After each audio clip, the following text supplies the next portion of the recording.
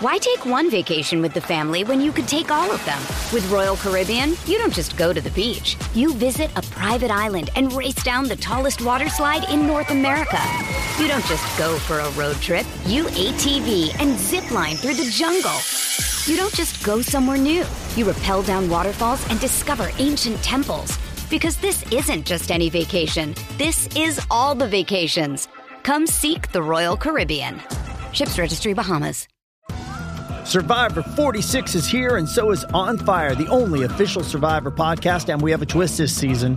The winner of Survivor 45, Dee Valladares, will be joining us every week. We're going behind the scenes of the biggest moments, the how and the why things happen, and the strategy and analysis you can only get from someone like me, a Survivor winner.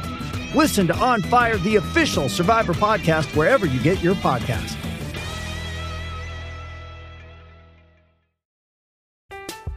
I'm Alex Rodriguez. And I'm Jason Kelly. From Bloomberg, this is The Deal.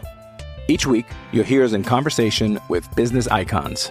This show will explore deal-making across sports, media, and entertainment.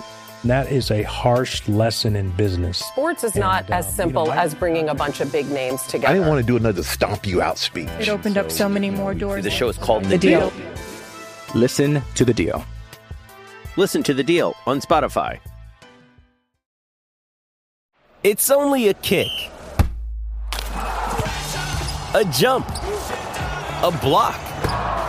It's only a serve. It's only a tackle, a run. It's only for the fans. After all, it's only pressure. You got this. Adidas.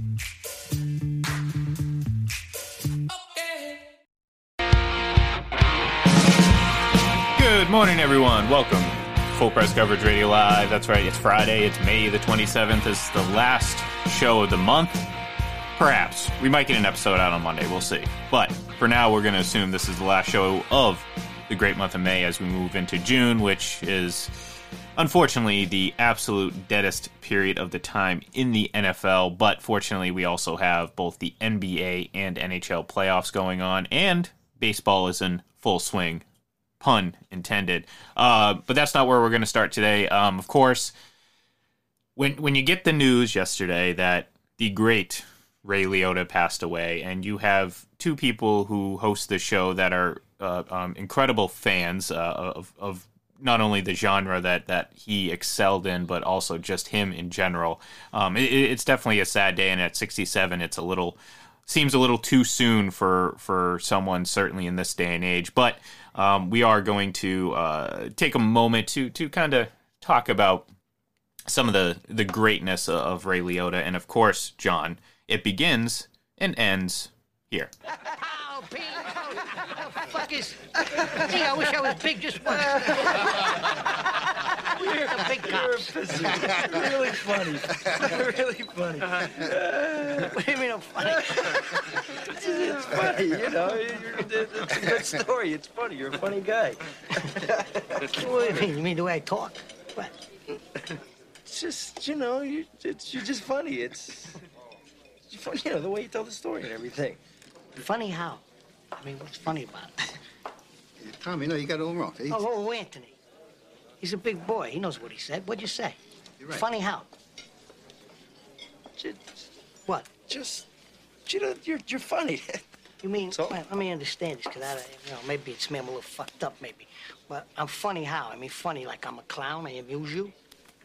I make you laugh? I'm here to fucking amuse you? What do you mean funny? Funny how? How am I funny? No, just, you know how you tell the story. What? No, I don't know. You said it. How do I know? You said I'm funny. How the fuck am I funny? What the fuck is so funny about me? Tell me. Tell me what's funny.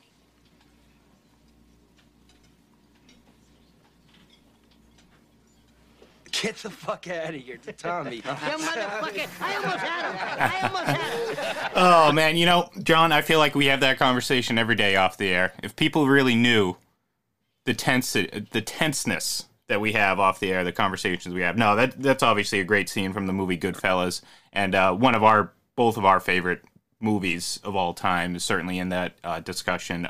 Definitely sad news yesterday. Oh, it really was. I mean, he hadn't looked to be in great health the last time you saw him, and he was doing some commercials, and then you find out he's filming in the Dominican Republic, and he dies in his sleep, and it's just kind of like part of your past that's being pulled away. When it happened, I'm like, let me go back to Goodfellas, which was 32 years ago. So I was like 27 years old, and it kind of puts me in a place of where I was 27 years ago, and how great a film that was, and how fantastic he was in it. And, you know, Martin Scorsese is my favorite director, and Robert De Niro growing up my favorite actor, and Joe Pesci was great. And it's just like, man, you know, we're all getting old, and then you see someone who still should be in the prime of his life dying. It was kind of jarring. It was similar to, you know, when James Gandolfini died back in 2013. I remember that very vividly. We were sitting down and watched Blackhawks Bruins Game 4, I believe, in the 2013 Stanley Cup Finals, and then it came through social media that James Gandolfini died in the early 50s, and I'm like, oh man, this was jarring as well, because you never think these people are going to die. They obviously they do, but you think they'd live longer than 67 because they do have better access to, you know, medicine and healthcare than the average person. But unfortunately, may he rest in peace, a fantastic actor. Yeah, and look, I mean, we know he lobbied very hard to play the role of Henry Hill. He had to really, because, you know, at that point he had been in Field of Dreams. That was kind of his, you know, big moment prior to Goodfellas, but it was really Goodfellas that really just catapulted his career. I mean, like, he was in the Dominican Republic filming a movie. I mean, the guy was still working, whether it was in bit roles, bit parts here and there, but you know, obviously, Goodfellas is the first movie that comes to mind. You know, I'm a huge fan of the movie Blow, and he played George Young's father, Fred Young, in that movie. And you know, in a step away from his typecast, so to speak, he played the you know, the caring, loving father to a troubled youth who, you know, happens to be one of the bigger drug traffickers during the 70s. So, like, you know, it was a step away from his, you know, mob-type performances and stuff like that. But, you know, whatever he did, whatever he was a part of, you know, you knew you were getting a solid, at worst, performance. At best, it was a great performance, and that's generally what you got from him. Yeah, so many really good roles that I think kind of went under the radar, like Copland. He was fantastic in a movie with De Niro and Sylvester Stallone.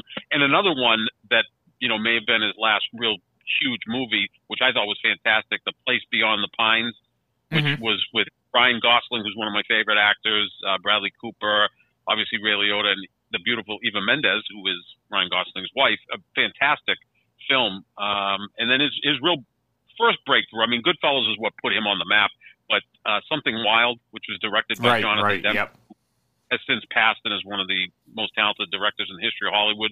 He was fantastic in that, and obviously Field of Dreams. And then when Goodfellas came, it was like, okay, this guy can hold his own against, you know, Robert De Niro and Joe Pesci and all those great actors that were in that landmark film. I mean, I can't tell you how many people I know that think that Goodfellas is their favorite film.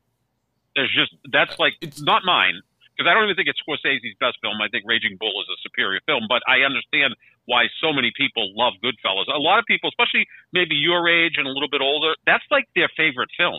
Well, and I think it's not mine like I've obviously, you know, when when the day comes that we have to mourn some of the cast of the Shawshank Redemption, then, you know, that's a day that, you know, I will talk about my favorite film. But, you know, I don't think that too many people have that film outside of their, and this is kind of what I was alluding to when I was talking about Both of Us. I don't think it's far off from, I think it's certainly within the a realm of some of the best films that we've seen, personally. Oh, yeah.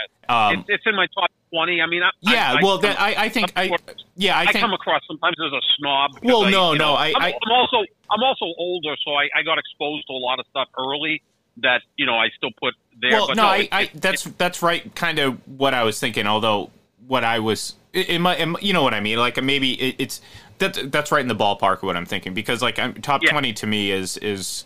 You know, we're not talking quarterbacks here. Like, it's actually impressive to be top 20 here. Oh, yeah.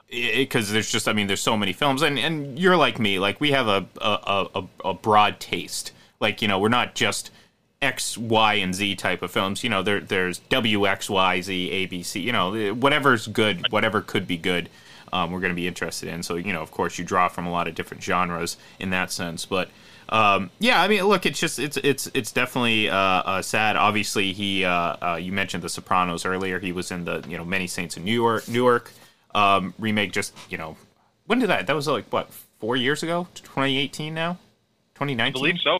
Yeah, I don't remember. Yeah. The years kind of mashed together. Yeah, it's just like 5 years is like a blur. Yeah, well, I mean, the only constant is Tom Brady's excellence, but that's besides the point. That's a conversation I was having on Twitter yesterday. But no, look, it's definitely we've done a handful of these. It seems like at least once a month we got to get up here and talk about some sort of actor or celebrity that has passed away. But look, John, the reality of it is the stuff that you and I have both, obviously I'm a little bit younger, but the movies from the 70s, 80s, and some of these early 90s movies, like, the stars of these movies are getting a lot older. and the bulk of my movie watching comes from that chunk of time, let's put it that way.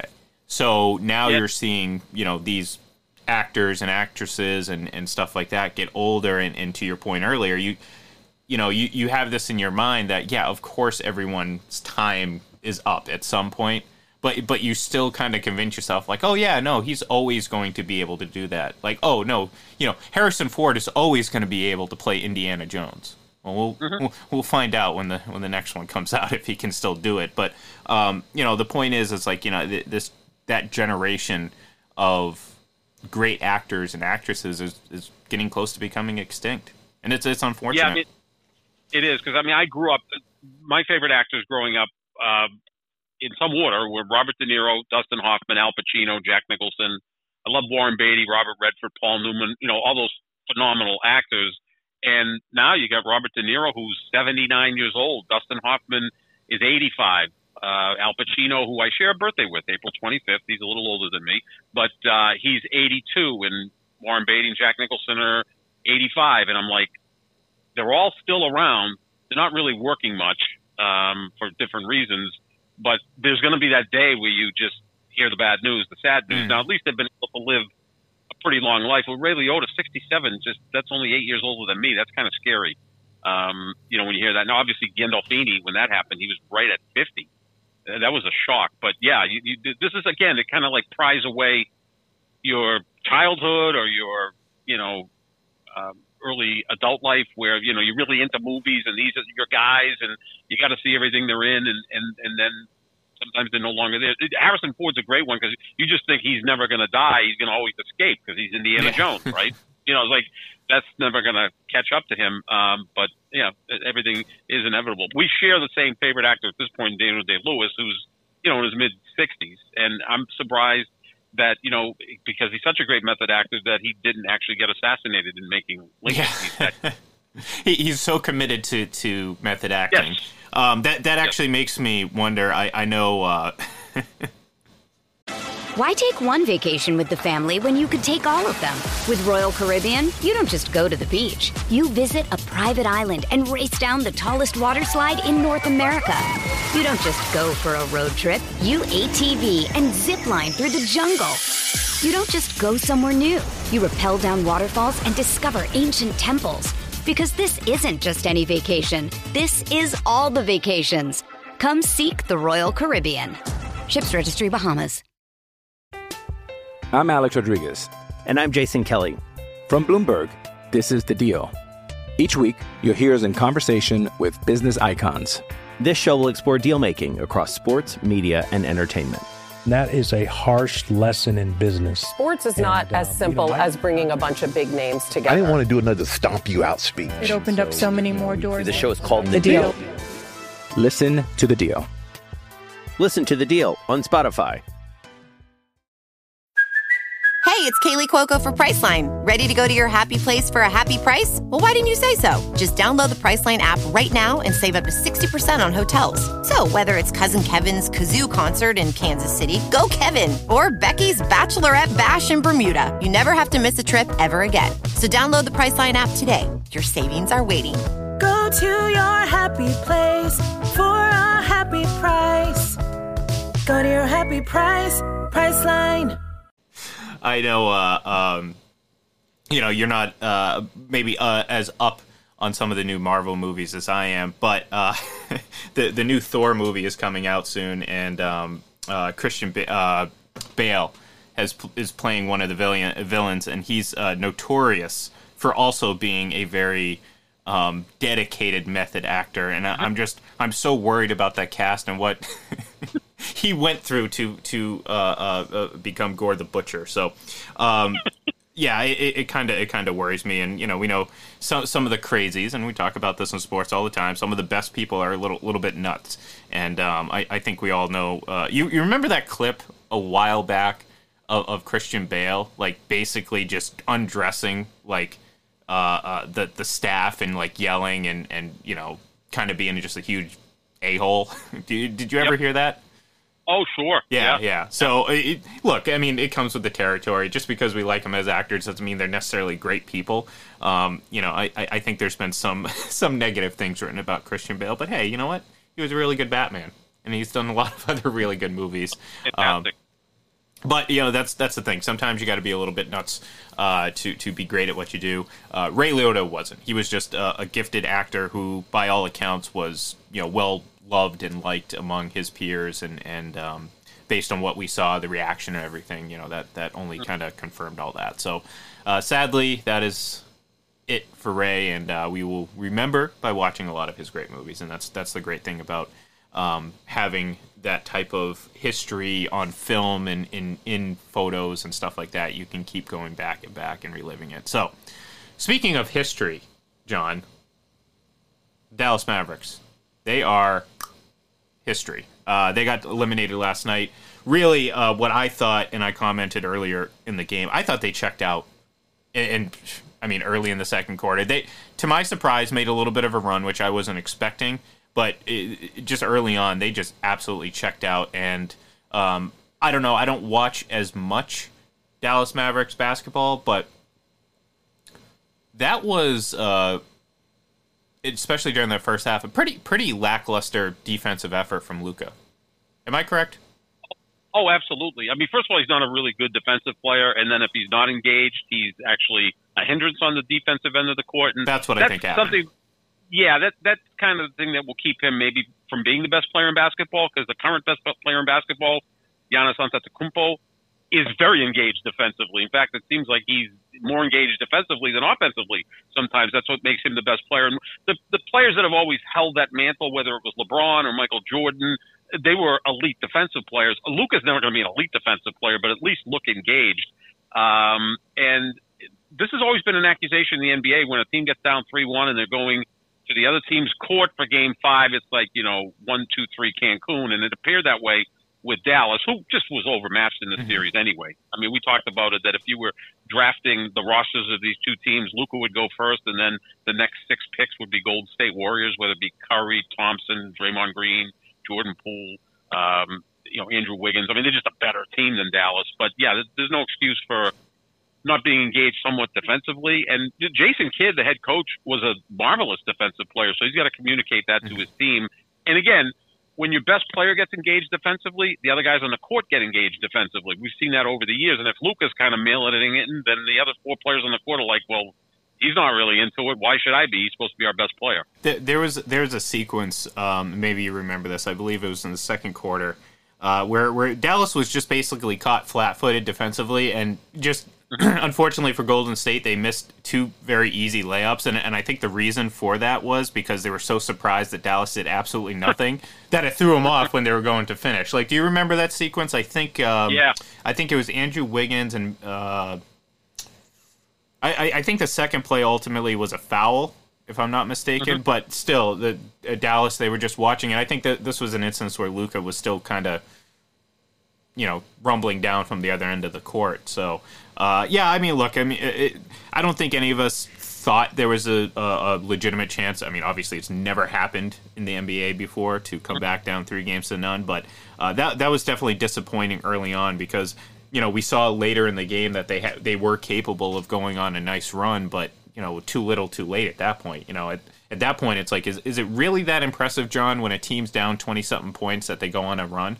Like, to me, that's kind of like a quarterback that throws 500 yards in a blowout loss. Like, well, yeah, I mean, the only thing you can do is throw the ball, and naturally the other team isn't going to maintain that level of intensity when the score becomes such a large gap. And I think that's what happened yesterday, where it's like, okay, Golden State, they built such a big lead, they kind of started celebrating a little bit early, and all of a sudden now, John, when you're down 26, it sounds crazy, but I feel like, or whatever it was at the time, I think I just quoted one of the Celtics scores, but when you're down so much, like, it honestly, sometimes the pressure becomes less. Sure. Because, like, where's the pressure? Well, if you make a shot, well, great, you're still down deep. If you miss a shot, well, it doesn't really matter. You're not, at this point, the game's not really on the line because you're down so much. So, to me, I'm not that impressed with, runs necessarily when you're down. I mean, I'm not saying you can't have impressive runs. I'm just saying that not every run when you're down big points is impressive. It's just sometimes just so we saw Dallas go on a little run, but the big picture was they just were not engaged enough throughout that entire game defensively, especially defensively, because like I said, it just looked too easy for Golden State at some times, where they were just standing, watching, and letting it go. So, this might create, John, and we've talked about these two, kind of side by side, a few times, but Luka and Jason Tatum, where, I think going into this playoff series or season, you would have put Luka ahead of Jason, and your reasoning being, like, Luka can just do a little bit more, correct? Yeah, on the offensive end, he's a significantly better passer. I mean, I think he's one of the 5 best passers in the sport. He's a better rebounder. He's a moose. I mean, he's just kind of this big, naturally strong guy. I think he can score in a variety of ways, maybe a little bit more than Tatum. Neither one's a great three-point shooter, which is odd, and that's why when they compare Luka to Larry Bird, is it just because he's white? I mean, his game is a little different than Larry Bird's. Larry Bird was an elite shooter, like one of the best shooters that sport's ever seen, including with like a 90% free throw percentage for his career. I mean, Luka's around 74%. But where you might give Tatum the edge, obviously, on the defensive end, and that it looks like he's in shape. Luka, that's the thing with Luka. Like, someone's got to get in his head that, look, you can be the best player in basketball, but in the offseason, you can't put 30 pounds on. I mean, his idol is LeBron James. Follow that model of, investing in your body and being the best you can be, which LeBron has done throughout his career, and then you can be in that discussion. So, yeah, maybe you could look at it and say, look, at the end of a game, sometimes Tatum has a little more in the tank because he's just in better shape. Well, and I think when the strange thing with Tatum, if Tatum is that's the thing, when he's shooting the three well, he's great at it, but it's not consistent enough. You know what I'm saying? Like, right. if it was consistent enough, you would say he's a great 3-point shooter, because he has a great stroke, he has a great release, everything like that. It looks nice. He can hit those difficult corner threes when he's on fire, but then he can go 2 for 11 or 2 for 12, right. and you're sitting there scratching your head like, okay, what's happening? He turns into a chucker at that point. But there could be. I mean, look, I mean, I'm for the most part with you. I mean, I kind of defer a lot to your technical analysis of basketball, because you know the game a little bit better than I do, and by a little bit I mean a lot of it. Yes, that's a. Unfortunately, my mic just cut out weirdly enough, so unfortunately the folks out there didn't actually hear that. But I did. Nonetheless, I do defer to you when it comes to a lot of that technicality. But it'd be hard to not start to, maybe sway if Tatum, like, look, he's had some tough moments in this playoff run, no doubt about it. But for the most part, he's been kind of playing that role of superstar pretty well, John. I wouldn't say like, Oscar performance, since we were talking about acting earlier, but I'd say he's playing the role fairly well, and he still has a lot of opportunity ahead of him. And I think I think, if he can seize that opportunity, i.e., say the Celtics close out the Heat tonight in Game 6, and then he plays a massive role in upsetting or defeating, however you want to look at it. I don't know if it would necessarily be an upset from a on-paper standpoint, but, you know, you can look at it as a difficult matchup. If they go out and beat Golden State and Jason Tatum, you know, is averaging 30 points a game, he's playing well defensively and facilitating. I mean, that's the thing. He's capable of doing that. He's capable of creating opportunities for everyone else around him. That's the moment that you sit there and say, okay, maybe he has arrived now. And that's what we were asking before going into the postseason. We're like, we both think Jason Tatum's great. And his you know, path to superstardom is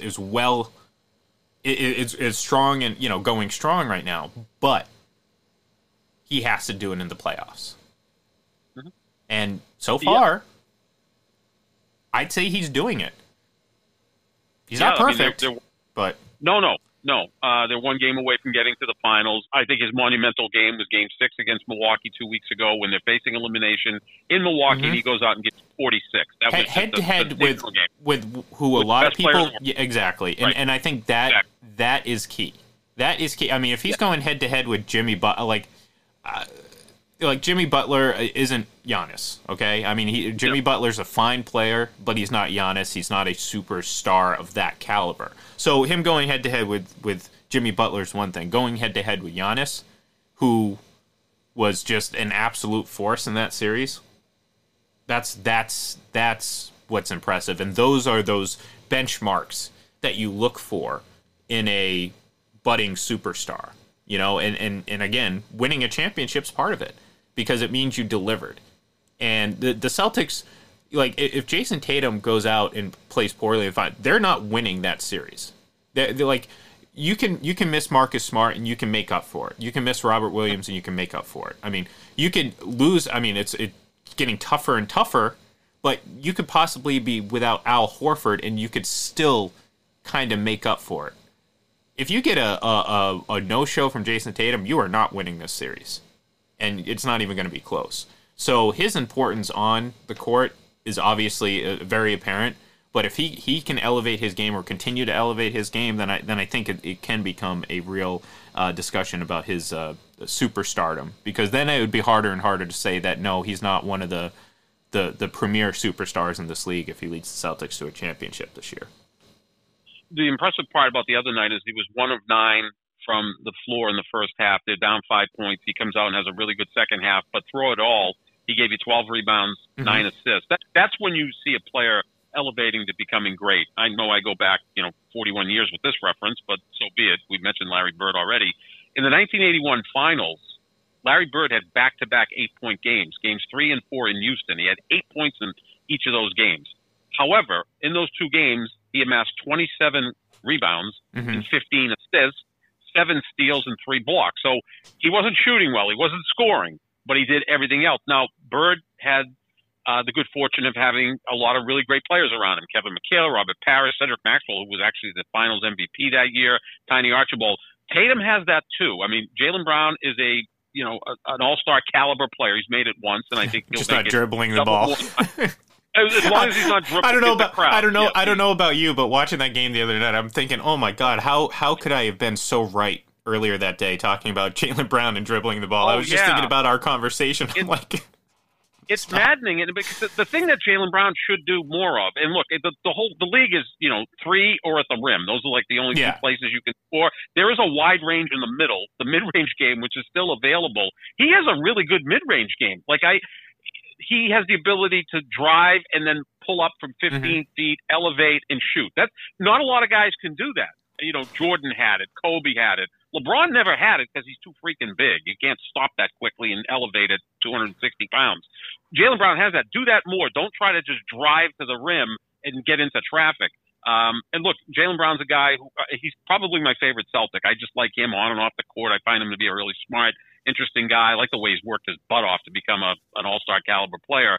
But that's a weakness, and his turnovers are a weakness. I mean, in 42 career playoff games, he has as many turnovers as assists, which is, Jameis Winston territory. Yeah. So I just, he could clean that stuff up. But at least, as back to the earlier discussion, Tatum has Jaylen Brown, Al Horford, Marcus Smart, Robert Williams. He's got a good group around him. And look, you can almost compare it a little bit to Paul Pierce in 2008. Paul Pierce outlasted LeBron in the second round, 7 games, Celtics over Cleveland. And then in the finals, he beats Kobe and the Lakers. And he's the finals MVP. No one thought at that point that Paul Pierce was better than LeBron or Kobe, but he beat them both. Tatum, I think, will be the best player on the court in the finals. As much as Steph Curry historically is a greater player, at the present time, Jason Tatum's a better player than Steph Curry because he can do more things. He's 6 inches taller and he's a better defender. He can rebound at a higher level.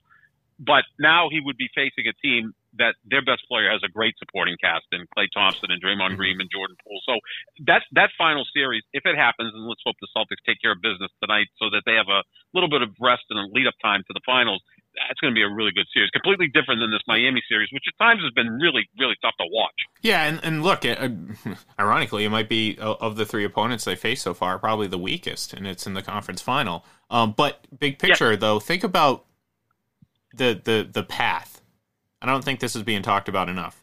You sweep Brooklyn, then you go head-to-head with the defending champions, with, again, Giannis. With or without Chris Middleton, I mean, it's still, that's the funny thing. If you want to bring up, Chris Middleton, then we can go back and look at the Bucks championship run and, go from there. So that's a thread you don't want to pull. You go through the defending champions, and then you go through the Heat, who, number 1 seed. So you don't have home court advantage. And then you go to the best team of the last decade, and you have to face them. Think about that gauntlet of a run for the Celtics. And you're 1 game away from reaching that final battle, so to speak, between Golden State. That's pretty darn impressive. Regardless of who is or isn't playing for these teams, they had their superstars, and that's the most important thing. And the Celtics have went toe-to-toe with all of them so far. This isn't they drew the Atlanta Hawks in the round 1, number 1 versus 8 seed. Like, that's where it's like, the Atlanta Hawks, for years, they were just the team that everyone swept in the first round. It's just like, great, awesome, that's a cakewalk. Obviously, Brooklyn was that sweep, but, I think you would give a little bit more credit to Brooklyn or beating Brooklyn than it would be those Hawks teams that I'm referencing. And I think the ballpark I'm talking about. You get the idea. I'm not pinpointing any specific Hawks team, just a handful of them that actually did that.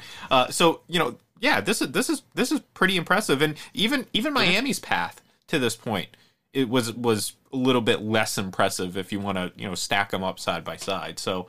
I think that's something that hasn't necessarily been talked about, but in fairness, I don't really know if I want to be talking about it until they get the job done, hopefully tonight.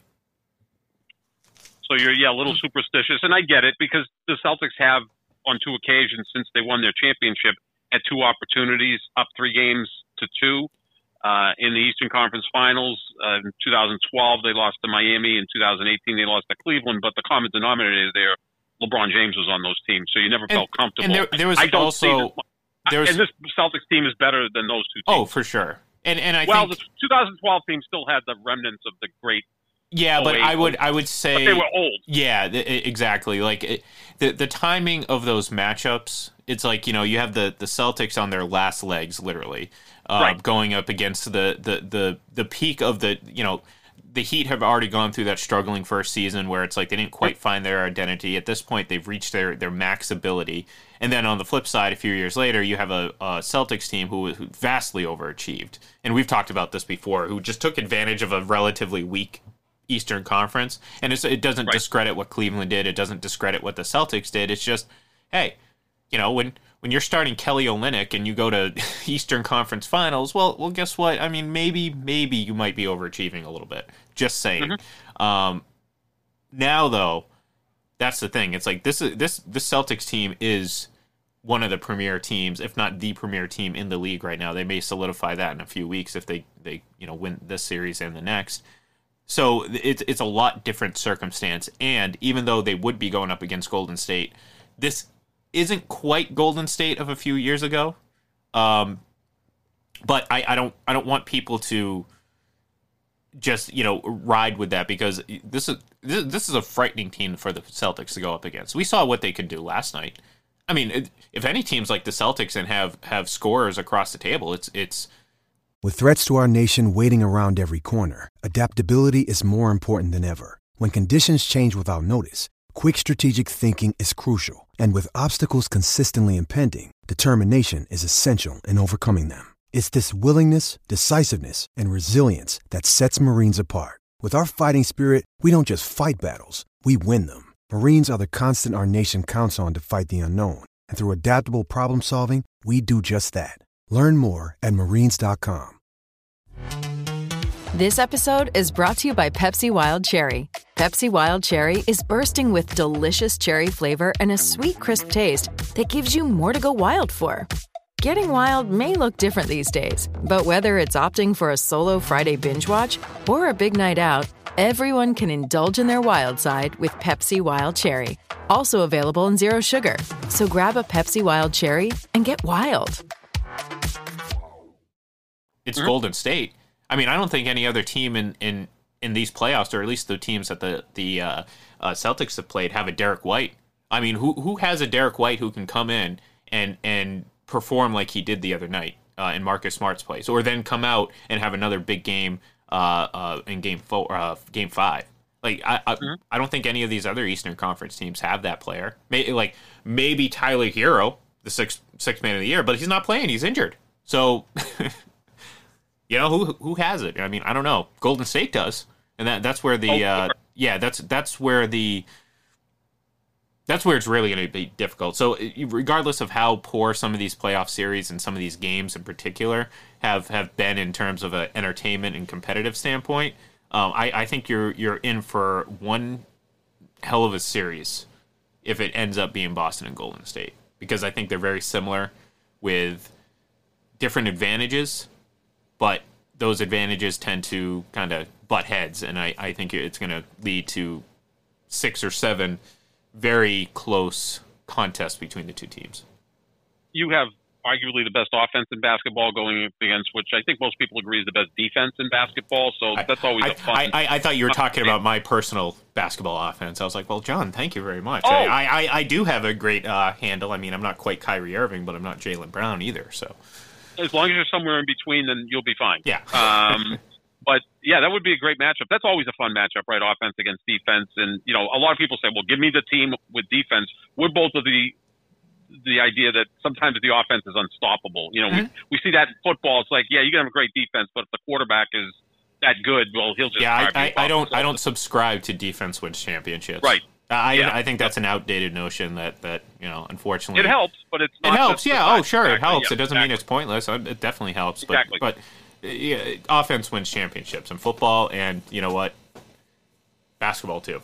Let's face it. Absolutely. And the interesting thing is Golden State plays good defense in addition to their great offense. And the Celtics play good offense when they move the basketball. You know, when they're able to get that dribble penetration, kick out to the wings, they can hit threes. I think it's going to be a fascinating series. Let's just hope they wrap this thing up tonight, because you don't want to go back to Miami for Game 7. That's always a daunting task. And then you really cut into your time to get healthy, get ready for the Golden State Warriors. You wrap things up tonight, at least you got a 5-day window to get Smart and Williams a little bit healthier than they are right now. And don't forget, I mean, you're talking about cross-country travel, too. This is not going to be an easy final series for either team, not just the Celtics. But to your point, you know, you're talking about potentially having, you know, the finals would start on June 2nd, which is Thursday. So you're talking about either having essentially almost a full week off versus 3 or 4 days, and then you have to add in a trip to Miami, back to Boston likely, and then from Boston to San Francisco. Because who would have home court advantage? It would Golden be the South. Would it be Golden State? Golden State had the better record. They had 53 wins. Right. Okay. Yeah. You're right. I couldn't recall their record right off the top of my head. So you're talking about a lot of travel and immediately following the series, if that's the case, and that's an issue. So if you're the Celtics, it behooves you, John. I love that. I love that word. I don't ever get that's to use a great it. word. I love that one of my word. favorites. It behooves the Celtics to win tonight and just wrap it up and just get healthy and get prepared for what I think is going to be one hell of a NBA final series. So Yeah, and I think they will. I mean, again, if Williams and Smart are really hobbled and can't play, and somehow Tyler Hero makes a miraculous comeback and plays, that could kind of sway things a little bit. But the important thing is get out to an early lead. Miami looks like they've checked out. I mean, Miami's starting backcourt the last two games, Kyle Lowry and Max Strus, 1 for 28 from the floor. Look, Kyle, I would love to pile on Kyle Lowry right now, but we know he is obviously hurt, and look, I mean, we talked about this the last time, like how many quarters we've played 6 games, so that's 24 quarters of basketball that we've seen play between these two teams. Celtics have dominated essentially 22 of those 24 quarters. Oh yeah, Miami's had 2 really good quarters. That's why they won those 2 games. That's been about it. And the Celtics, this happens in the NBA. It's because of the 3-point shot, right? The other night, Miami goes 7 of 45 from 3-point land. Yeah. That's just doesn't even seem possible. It's 15.6%. Well, who would they have to even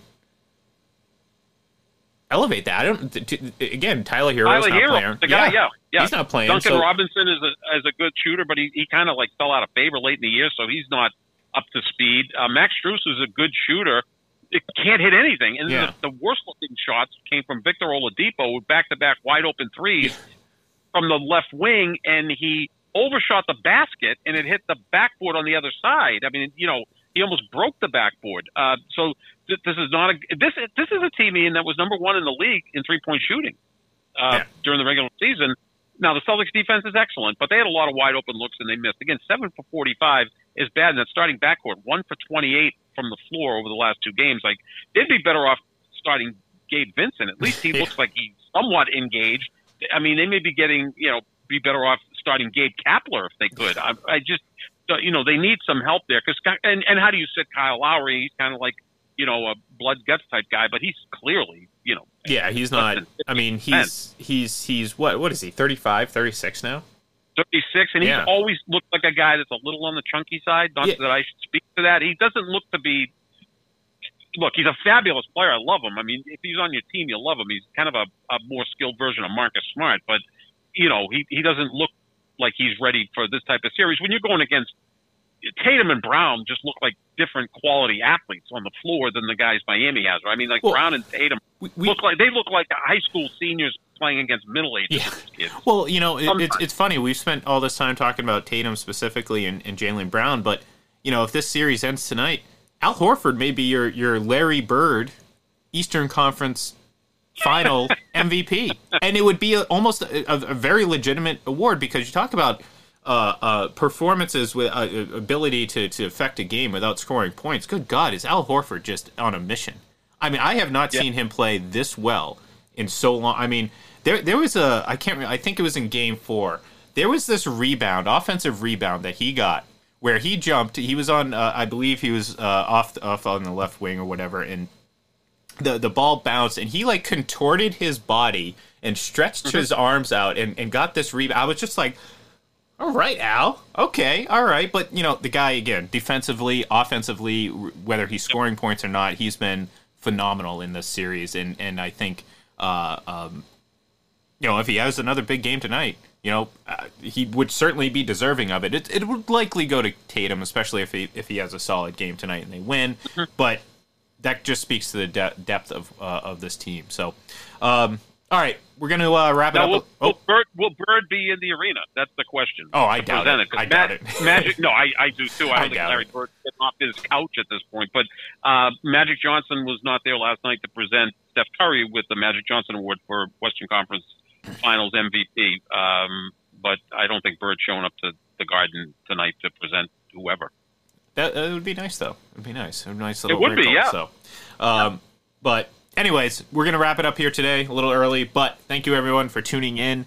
We will be back potentially Monday. Keep an eye out at FPC Radio Live for any sort of update in terms of our schedule and everything like that. But in the meantime, have a great weekend. Have a great Memorial Day weekend. Be safe. Enjoy basketball as much as we have left. Enjoy the hockey games. We had another thriller last night. If anyone was watching the Battle of Alberta, I highly recommend it. It was enthralling, exciting, and it only went one overtime. Thank God, because I don't know if I could have lasted too much longer than that. But thank you, everyone, for tuning in. we will talk to you hopefully on Monday. If not, we will talk to you very soon. Have a great day. We'll see you then.